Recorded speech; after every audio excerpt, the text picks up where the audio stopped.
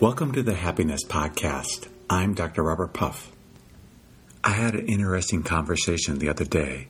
I was talking with a man who most of us would consider successful, including himself. He said he was able to purchase a beautiful home here in Southern California. His job was paying him well. He had a nice car, and he even got to do some traveling with his family. Life seemed good. But he noticed two things that were keeping him from being really happy in his life. One is he had a lot of bills. He had that mortgage on that beautiful home of his. He had car payments and children that he was raising with his wife. There were just a lot of expenses. And even though he was making more now than he'd ever made in his life, he realized that, he just wasn't happy. One, because he still wanted more, perhaps a bigger home, even though he had a beautiful one. His wife was trying to convince him to get a bigger home, a nicer home, closer to the water, because he was making more now. Why not buy a bigger home? They could afford it. And then there was that sense of, what if something happened? What if he lost his job? I mean, he was, in some ways, living paycheck to paycheck. Mind you, he could have suffered being out of work for a little while, but if he was out of work for too long, things would begin to go away. So there was fear there. There was both fear of losing things, and a desire, even though he had more now than he'd ever had in his life, a desire to have more. But he also remembered what it was like when he was younger, and he didn't have anything, and how free he felt. He didn't feel that he didn't have enough. He had enough to hang out with his friends, to go to the beach, to go camping. And there wasn't really fear there because he had nothing to lose. He already was completely broke, and yet he felt free. At the same time, though he would see nice cars and drive by nicer places and wish he could have them someday, he didn't feel that pang of needing them. He was okay where he was living. He had purchased a used car, but it ran well, even though it was very inexpensive. And he didn't care what people thought about it, even though it had some dents on it and was not in the best shape. He just lived his life and felt free. And now he had 10 times, 100 times more than he had back then. And he was feeling the burden of life. He was exhausted, and he couldn't figure out what had happened. Why had this change occurred? How could he have nothing before and feel free, and now have so much more and feel the strap, the noose of life, choking him, both from his fears and his desires? He really wondered what had happened. And maybe we can or cannot relate to him. We may not have a big, beautiful home and have a big paycheck that we get every month, but do we perhaps have more than when we were a teenager? Probably most of us have a little bit more, at least more things. And were we perhaps more free back then, when our lives were simpler?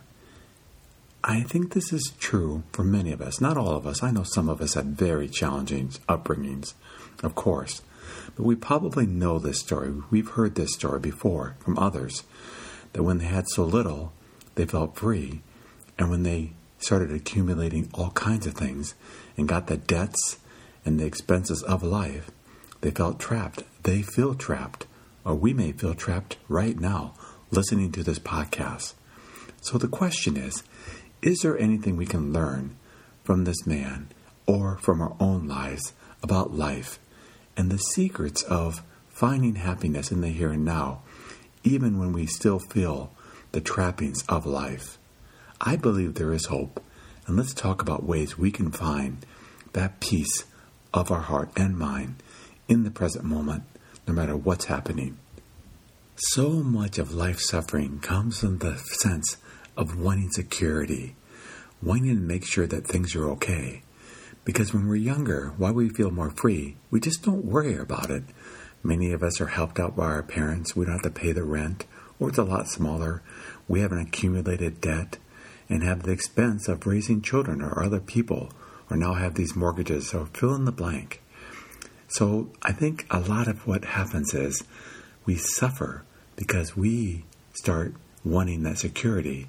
And life, when we take on these expenses and these experiences, creates insecurity because things can change. As we live longer, we realize, things don't always stay the same.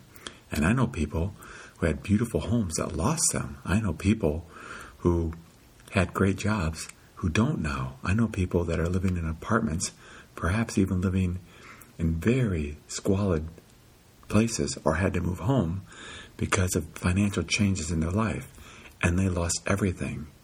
The key of this is to realize that that fear causes us to suffer and not live well now. If we're concerned about our bills and all that we have accumulated, we are going to suffer. So in the remainder of this podcast, I want to talk about 4 ways that we can alleviate this suffering and truly have beautiful lives right now. Okay, so what are they? Well, the first one is we have to realize that pining after and wanting things that we think will make us happier really will not make any difference. I've talked about this many times in this podcast, that when we get that new car, that new house, what happens is hedonic adaptation kicks in. That's a pretty fancy word, but what it means is that once we have something, very quickly we get used to it, and the thrill of it goes away. So when we purchase that car, which has a monthly payment, or we purchase that house, which has a monthly payment for a very long time, that payment is what we mostly see. We don't really get much joy out of the car or the house anymore. So the key of life is realizing that when we purchase things or we pine after things, they're not going to make us any happier.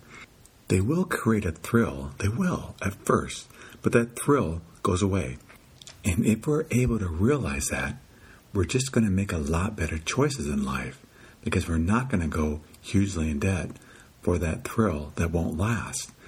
I mean, Disneyland, which isn't far from my house, is a wonderful place to visit, but no one's going to spend tens or hundreds or thousands of dollars to go to Disneyland for the day. That would just be silly. The thrill is wonderful, but we're not going to spend that much, because we know our thrill will remain in the park, or shortly afterwards it will dissipate. But when we think about things, we forget that the same thing happens when we purchase things, that once it's over, it's over. And if we now have debt because we purchased those things and our credit card is much higher than we can handle, it causes us a lot of suffering. And with that knowledge going forward, then what we can do is step 2 is begin to reduce our debt. Because see, when we were younger, we didn't have much debt, probably none, hopefully, and we were free. But as we get older, we begin to accumulate debt. And not that it's wrong. It's nice to be able to have a home and pay it off someday. But often, we do extend ourselves far too much. When we're younger, we just buy the things that we can afford because that's what's in our wallet or in our purse. When we're older, unfortunately, because of credit, we can get into trouble. And that debt can create a lot of suffering. In and of itself, it doesn't have to. But our minds don't like the debt, particularly because the thrill's over now. Whatever we purchase just isn't going to give us that thrill anymore. So the second thing we can do is just keep that debt down and really think about the purchases that we do. Is it worth it? Because the thrill will end quickly. Even vacations. I love going on vacation.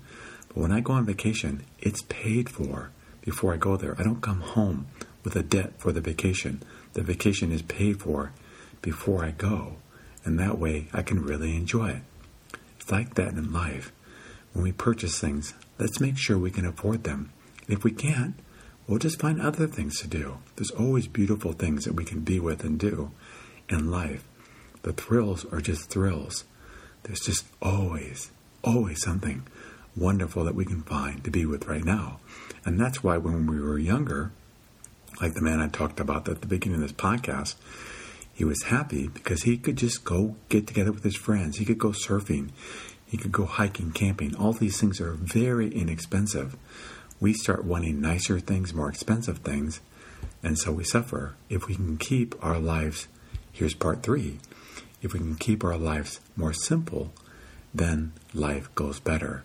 When we complicate our lives with things and toys and second and third homes or whatever it may be, a closet full of shoes, that can cause us a lot of suffering. But by keeping our lives simple and really keeping them simple, life goes better. Having one car, having a house that is enough for our needs, but not pretentious, not making us required to work hard for many years to come because our mortgage is too expensive? Or if we have to rent, is it so bad to rent with someone else? Perhaps get a roommate? One of my best friends does that. She's a single mom, and she has a roommate because that's how she's able to make it, because it's expensive making it as a single mom. There are so many things that we can do creatively to reduce that stress and have freedom and peace in our life. I do think one of the biggest ones is simplifying our lives, realizing that the thrills, the things that we purchase or do as we get older, that are we able to afford them, or are they going to cause us stress? And if they're going to cause us stress because now we have credit card bills or creditors knocking at our door, that is very hard. Even if we can make the payments, it's just having to continue to make the payments. It is hard. So keeping our lives below our standard of living is really good for all of us. And then lastly, the fourth thing we can do, which will help us the most, but it will be the hardest thing to learn, is learning to stop creating stories. Because the only real difference between us when we're younger and now is, particularly in regard to finances, is the stories that we create. We create stories that cause us to suffer. We don't have to suffer. We can be free as our teenage self was throughout our lives. We just have to stop being attached to things and trust that all will be well, because whatever happens, it will be, because we can find happiness anywhere. It's always available for us. All we have to do is stop being attached, stop saying, I need this to be happy. What we do is we accept what is. We love what is. It's how I end this podcast every single time. We say, oh, today life has given me a home, a beautiful home. Tomorrow I'm living in a small apartment. It just doesn't matter. It's just what is. And we celebrate what is instead of saying, I have to have this to be happy. That's why we suffer sometimes when we get older, because all of a sudden, instead of being free when we were younger, now we say we have to have all these things to be happy. And so we suffer. But the teenager doesn't have to suffer about what they have or don't have, and neither do we. Whatever part of life we're traveling through right now, if we're in a nursing home, if we're homeless, if we're living in a palatial palace, it just doesn't matter. We flow, we enjoy what life has given us, and we realize there are people around the world living the way we're living and are happy. And as long as they're happy, we can be happy. It's all about letting go of our attachments. It's all about living in the present moment. And when it is hard, because I know sometimes it can be very hard, we just focus on living well now, not perseverating on what's going to happen in the future. A lot of being happy and finding peace and joy in life is living in the here and now and not worried about what will happen in the future. Of course, we plan and we have expectations, but they're small. They're things that we maybe spend 2% of our time with, and the rest of the time we're living. I think a lot of people spend 98% of their time with their expectations and 2% living, and so we suffer. We don't have to suffer. So if right now you are like my friend that I met who's suffering because he has so much, remember that when we were younger, we had a lot less, and yet there were times when there was happiness. Or even if this isn't our story, it's a lot of people's story. There are people out there that have much less than we do, and they have found peace and joy in their lives. And if they can do it, so can we. We don't need things to be a certain way to be happy. We can be happy and find peace in our hearts no matter what. This is hard. I'm not saying it's easy, but if we work at it, work really hard at it, and when it's really hard, we say, okay, I will just for the next hour enjoy that hour and not worried about what's going to happen, and find some happiness in that moment right now. And we string a lot of hours together, and that creates a nice day. And that day becomes a nice week, a nice month, and then a nice life. So may we all be careful of our attachments. realize that if we're suffering from our attachments, it's time to let them go. And also remember to learn from our younger selves that when we had much less, we were often much freer, much happier. And use those lessons today to realize, even now, I can find that happiness in my life. Each day, every day. Thank you for joining me on the Happiness Podcast. If you are finding these episodes helpful, I would love for you to share your experience with others. The easiest way for new people to listen to this podcast is just refer them to www.happinesspodcast.org. That's happinesspodcast.org. Or if you want to do more and leave a review, on that site you'll find a Yelp link, a Google Plus link, a testimonial link, or perhaps even the site you're listening to this podcast on.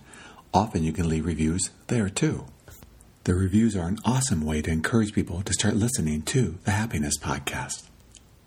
And until next time, accept what is, love what is.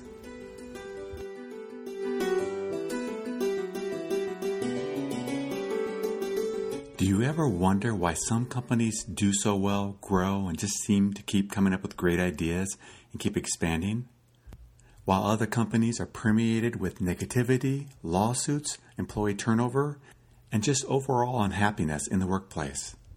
Whichever corporate camp you find yourself in, or somewhere in between, the key to any company's ongoing success is to invest in and help their employees perform at their peak performance. There are very clear and specific things that people can do to perform well at work and in life in general. This is the focus of my podcast, and it's also the focus of my work. Being at the cutting edge of any market is sustained through investment in training employees how to perform well. But sustained growth and productivity requires specific psychological tools in order to continue to perform at peak levels. This is where I can help. I've been studying peak performance for over 30 years now, helping people all over the world. And there are very specific things that have to be maintained in order to sustain this level of performance. When companies invest in their employees are invested in them. Unfortunately, it's quite common for companies to be doing exceptionally well in the marketplace, but for unknown reasons, key employees make poor choices, leave the company, or start struggling in coping with stress-related illnesses. Companies that do well know their business really well, but human behavior works in mysterious ways unless you've been trained to understand the causes and cures of underperformance. If you're a forward-thinking company, perhaps it's time to think about giving your employees skills that may really help them perform well at work and throughout their lives. If you work for or manage a company, and you're ready to learn the skills in order to survive and thrive in any market, in any conditions, or in life in general, I'd love to help. These are the skills I've learned. These are the ones I'd love to bring to your company. True lasting success has to be seen from a broader perspective, not just monetary. And if you're ready to bring about these changes, that's where I can help. To learn more, go to www.successbeyondyourimagination.com. That's successbeyondyourimagination.com. And whether we're at the doorstep of retirement or at many years to go, may we always be growing and be developing our skills not only as successful employees, but as successful human beings.